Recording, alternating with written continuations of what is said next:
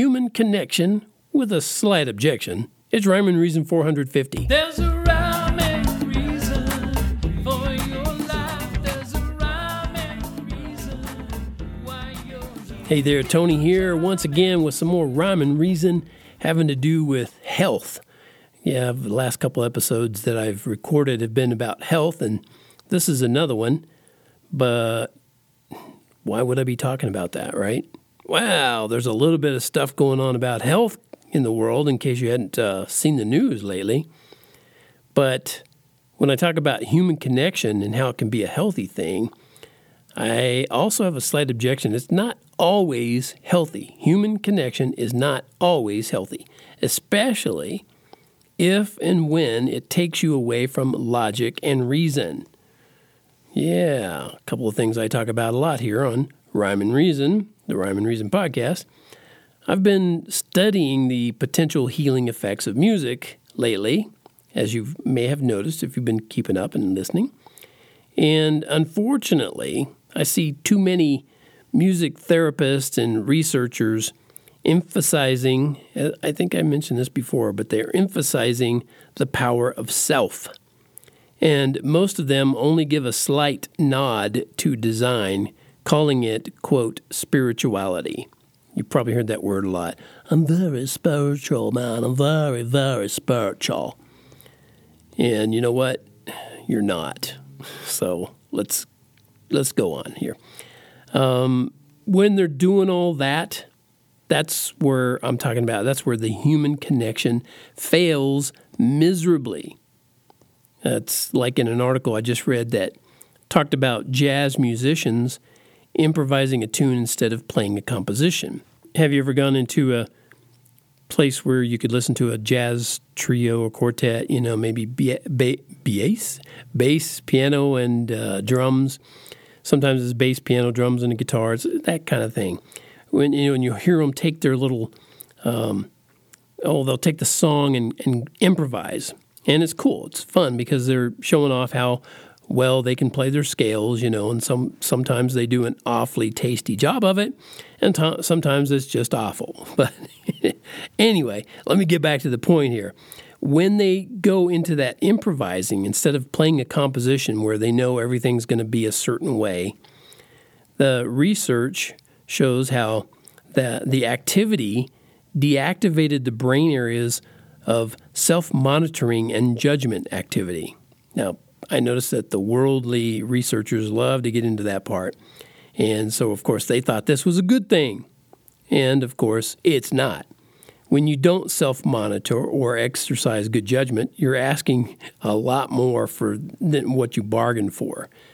And that same article talked about community drum circles and ukulele circles and singing activities as ways, to connect as a group through music.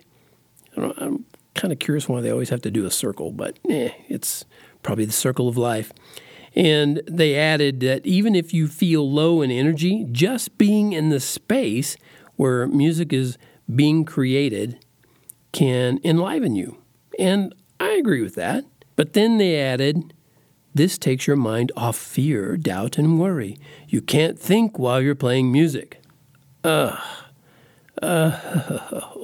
Moans and groans.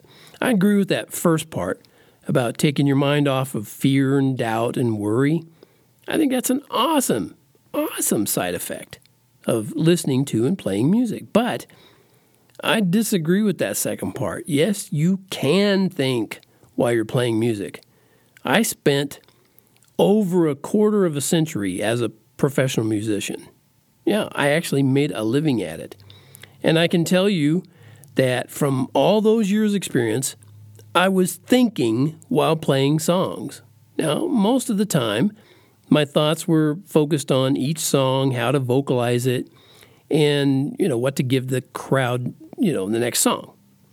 Saying, maybe you don't know. Anyway, but often I would think about events of the day or what route that I was going to take on my drive to the next job. And even sometimes about what I was going to eat or who I'd talk to during my break. I thought about those things while I was singing. It's sad to me how deeply the idea of focusing on your emotions and feelings has permeated the arts. Now, I'm not emotionless and I'm not unfeeling, but I know it's so much more important to apply logic and reason to your life.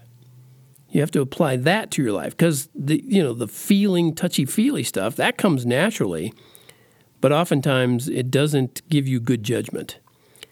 And, if you actually want to solve problems and not just acknowledge and feel them, let's feel these things together, shall we? Let's go through this feeling for each other.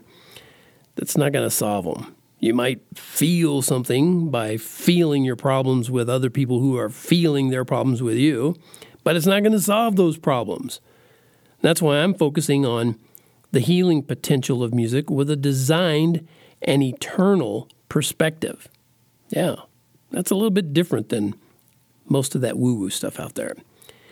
Because there might be some others doing that, but if they're out there, they're being swamped, I tell you, by those new agey humanist, self-empowered so-called gurus. I'm no guru from some woo-woo who's who, but I do know maybe a thing or two why music is so good for me and you. It's because God designed what it could do. Yeah. And if God designed it, it's good. That's all there is to it. And that's all there is to this episode of Rhyme and Reason, brought to you by TonyFunderburg.com, maker of fine books and merch, words and music, and rhymes and reasons. And we have all these rhymes and reasons, and life has it because God made you. There's a